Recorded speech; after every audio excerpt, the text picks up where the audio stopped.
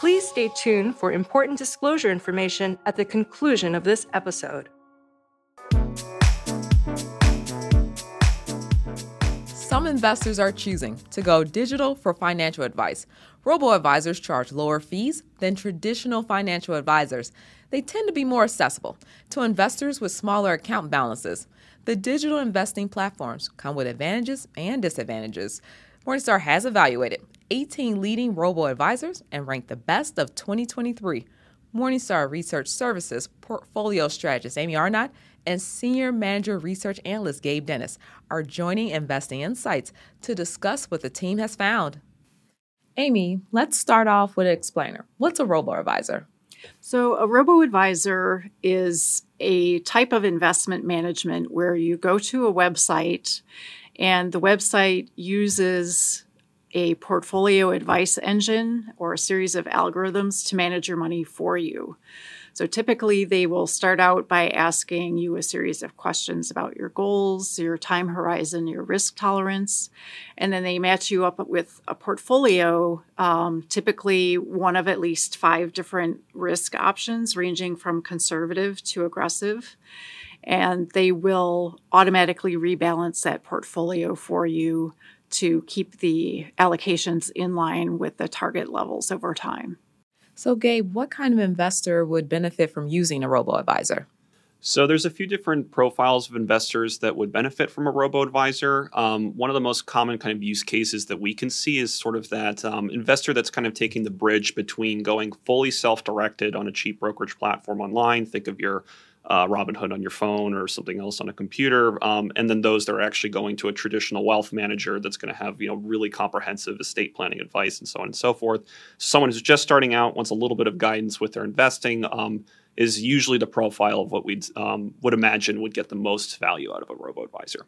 Did you see any surprises this year? One of the biggest surprises is that profile you might think would be for a younger investor, and there were certain services that told us that their median age did tend to go towards your late 20s, early 30s, sort of early accumulators. But there were several services that actually let us know that their investor base actually skewed somewhat higher than we were expecting for these robo services. So think late 40s, early 50s, or something like that. So there are just a wider variety of investors taking advantages of these services than we originally anticipated. And Amy, you guys released a report last year. Did you see any changes between last year and this year? Yeah, we did. We were actually happy to see that several providers made improvements, partly based on our initial report. So we saw a couple of providers reducing their fees, lowering their minimums, adding things like tax loss harvesting, adding hybrid advice options. So those are some of the main changes we saw between that last year and this year. And you just mentioned tax loss harvesting. Some robo-advisors offer this. How would you describe it? Is it a nice-to-have service or a must-have service? So tax loss harvesting involves selling a security that has declined in price so that you can use that realized loss to offset realized gains that you might have elsewhere in the portfolio. And so they will sell one security and then replace it with something that is similar but not identical. And this can definitely improve your tax-adjusted returns over time. So if you're saving for retirement in a tax-deferred account like an IRA, you don't need this service. But if you're in a taxable account, especially if you're in a higher tax bracket, it is definitely more of a must-have. All right, Gabe, so what are some of the limitations of digital investment advice? So digital investing advice, one of the biggest limitations is that what you see on the computer is likely what you're going to get in terms of the type of, sorts of recommendations and so on and so forth that you would get from the service. What we found is that there's been a lot of research showing that a lot of investors, even if the advice is fairly straightforward, often want that human touch when it comes to actually making that final decision in terms of, here's how you should invest, lump sum of cash that you have, or here's how you should rebalance your portfolio, so on and so forth. And while a lot of the providers that we assessed have made, significant strides in terms of making digital advice incredibly comprehensive in terms of what you can get, service there, still there are many investors that just want to have a human proverbially or sometimes literally hold their hand when it comes to some of those tougher decisions. So, Amy, it seems like robo-advice and traditional human advice would operate in different or separate spaces. Mm-hmm. How are the lines blurring between these two? Yeah, so when robo-advisors first started coming out about 15 years ago, a lot of people were saying that they were really going to encroach on traditional wealth management firms and potentially replace a traditional financial advisor. But that really has not happened. As Gabe mentioned, I think over time, what people have found is that investors really do want to be able to talk to a human being when they're making major decisions with their money. So that's why most robo-advisors now offer some type of access to a human being, either through chat features or on the phone, something like that. And as I've mentioned earlier, we've also seen several providers roll out hybrid advice offerings where they have the basic investment management, which is purely digital, but then there might be a higher priced premium service where you get additional financial planning services and the ability to talk to a human financial advisor. At the same time, on the traditional side, we've seen more and more financial advisors adopting digital tools like model portfolios or direct indexing. So as you said, the lines are really blurring between those two different areas. So, fees. Everyone seems to talk about them. Robo-advisor fees tend to be cheaper than the traditional human advisor. Gabe, can you give us an example of that? Where to start? So robo-advisors robo-advisors almost across the entire spectrum have been significantly cheaper than many of the kind of traditional wealth manager offerings that you would be expecting to see on the market today. Some of the cheapest options that we assessed during this most recent landscape, some of them had zero advisory fees on the very top and would get their fees through different structures. The median was only 25 bips for investment advice overall in terms of an overall management fee, and many of them were using, if not exclusively, then largely cheap ETFs to get sort of broad exposures to the portfolio allocations that they suggest. Just anecdotally trying to find, what your kind of starting fee is for a traditional wealth manager usually gets you to the realm of 1%, 1.5%, 2%, depending on if you're going to sort of a larger, broker house or, you can negotiate with a larger RIA, but it's a kind of a harder thing to assess on a holistic basis like we have for these robos. So, the fee difference is very stark in many cases. So Morningstar published a report, Best Robo-Advisors of 2023. Amy, what did your team take into consideration? So we tried to really zero in on the factors that we think will make the biggest difference to investor outcomes.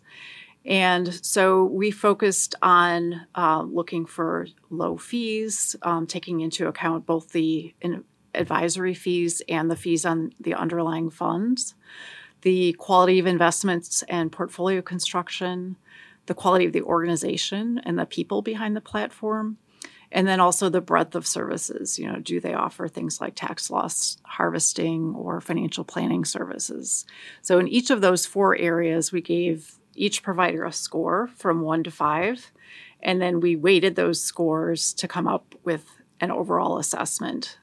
So the weighting was 30% based on price, 30% based on quality of investments and portfolio construction, 20% on the provider and people side, and then the remaining 20% was based on breadth of services.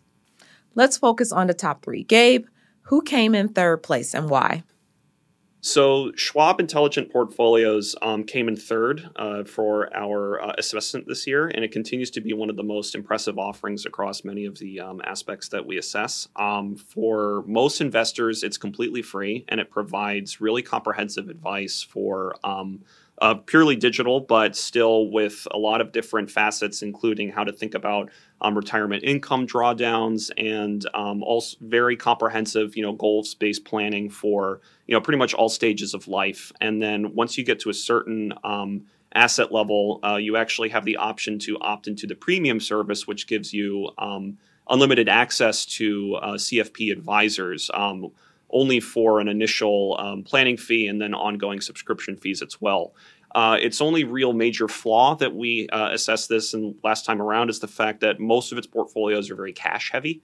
And this was something that led to some controversy in the past for the offering, and it has made some steps to improve this, most specifically being from moving that cash allocation from a very low yielding cash sweep to a higher yielding government money market account. But we have found that if you sort of compare the returns that you would have gotten with other providers that don't have such high cash burdens, you are still getting quite a bit of a drag on those portfolios. So it's something to keep in mind, and hence why it's not higher assessed on our spectrum. Amy, what about the runner-up? So number 2 was Fidelity Go. The program takes a very simple, straightforward approach. It's drawing on the strength of Fidelity's global research and asset management organization. The portfolios are very straightforward. There are 7 different risk levels, focusing on major asset classes. So there's nothing risky or speculative or complex about it. The fees are relatively low. If you have an account balance below $25,000, it's actually free. And over $25,000, you're automatically opted into a next level service where you get access to some additional tools for things like debt management, retirement planning, as well as access to a financial advisor who can provide coaching on different topics. So last year's top spot repeated again. What made Vanguard stand out for a second year in a row? So Vanguard stood out because it was already significantly ahead of most of its peers in last year's ranking that we did, and this year it only improved upon most of the offerings that it provides. It splits most of its offerings between 2 buckets, with one kind of having sub-buckets, but that is Vanguard Digital Advisor and Vanguard Personal Advisor. So the former is its cheaper and digital-only experience that's meant for investors with a lower account balance and who don't want to have access to a human advisor. But even with that limitation, it still has one of the most impressive breadth of services that we've seen across the entire robo-advisory industry, and is very straightforward in terms of how it what kinds of portfolios it recommends to you. They're very thoughtful about how they come up with the sort of risk tolerance that you have for those portfolios. And as I just mentioned, the types of advice that they can offer in that digital-only wrapper are among the best in the industry. And then when you move over to personal advisory services, which has a higher investment minimum and a slightly higher fee of 30 bips, that's still one of the cheapest, among all the offerings, including those that don't have access to a human advisor, which Personal Advisor has. And it is, just adds upon all of that layering of excellent digital advice with access to CFP accredited, advisors past that point. So again, one of the most impressive offerings that we've seen across pretty much all of the metrics that we assess. And when you say bips, you mean what? Basis points. Sorry, that's an industry jargon for you. So 30 bips would be 0.3%. Awesome. So we talked about the best. So how about the worst? Amy, who earned that spot and why? Titan Invest was the only provider that ended up with a score of low. And to be fair, Titan has made some improvements. They have reduced their fees, and they've added some passive investment options, which are both good things. But unfortunately, the fees are still pretty high, and we do have some concerns about the investment options being overly aggressive and risky in some cases. They as I mentioned, they're trying to be sort of a private wealth manager for the masses. So they're offering things like private credit and venture capital, which tend to have significantly higher costs. And in our opinion, most investors really don't need if you're an average investor just getting started. So we definitely see some room for improvement there. All right. Well, thank you, Amy. Thank you, Gabe, for your time today and explaining the pros and cons of Robo-Advisors.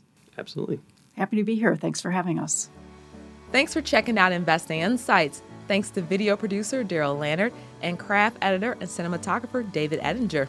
Subscribe to Morningstar's YouTube channel to see new videos from our team. You can hear market trends and analyst insights from Morningstar on your Alexa devices. Say, play Morningstar.